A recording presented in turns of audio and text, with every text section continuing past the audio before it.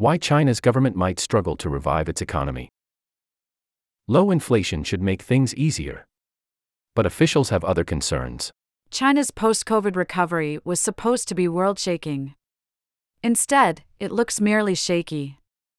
After the initial release of pent-up demand, economic data for April fell short of expectations.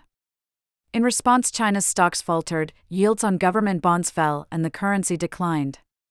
The country's trade-weighted exchange rate is now as weak as it was in November, when officials were locking down cities. Will the data for May look better?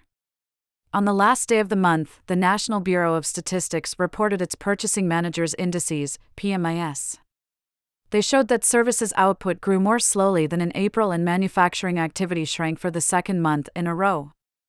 Another manufacturing index by Caixin, a business publication, was more encouraging, perhaps because it gives smaller weight to inland heavy industry, which may benefit less from a consumption-led recovery. Both sets of PMIs also suggest the prices manufacturers pay for inputs and charge for outputs have declined. Some economists now think producer prices, those charged at the factory gate, may have fallen by more than 4% in May, compared with a year ago.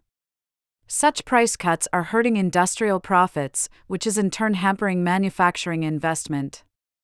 This has raised fears of a deflationary spiral.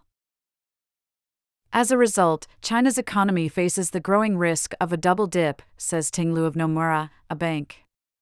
Growth from one quarter to the next may fall close to zero, even if headline growth, which compares GDP with a year earlier, remains respectable. Elsewhere in the world, weak growth is accompanied by uncomfortable inflation. This makes it harder for policymakers to know what to do. But China's problems of faltering growth and falling inflation point in the same direction, towards easier monetary policy and a looser fiscal stance. Some investors worry that China's government is not worried enough. The central bank seems unconcerned about deflation. Even without much stimulus, the government is likely to meet its modest growth target of 5% this year, simply because the economy last year was so weak. That stance will change soon, predicts Robin Xing of Morgan Stanley, a bank. In 2015 and 2019, he points out, policymakers were quick to respond when the manufacturing PMI fell below 50 for a few months. He is confident China's central bank will cut reserve requirements for banks in July, if not before. He also thinks China's policy banks, which lend in support of development objectives, will increase credit for infrastructure investment. That should be enough to make the slowdown a hiccup. Others are less optimistic.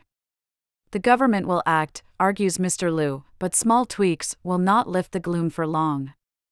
A bigger response faces other obstacles.